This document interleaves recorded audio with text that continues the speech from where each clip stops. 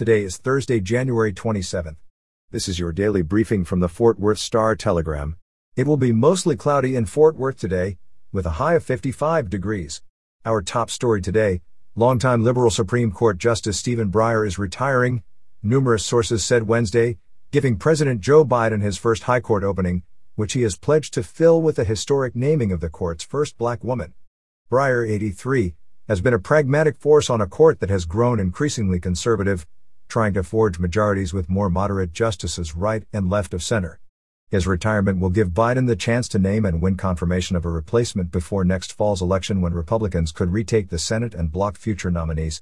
In crime news, Denton police detectives continued on Wednesday to investigate the death of a 1-year-old girl who passed away after being rushed to a local hospital. Authorities said Wednesday that they were still working to determine what happened. An autopsy is pending to determine the child's cause and manner of death, according to the Tarrant County Medical Examiner's Office website. And finally today, nearly 2 weeks after 44-year-old British national Malik Faisal Akram took a Colleyville synagogue hostage for nearly 11 hours, the Department of Justice announced that a man has been charged with selling the hostage-taker a gun.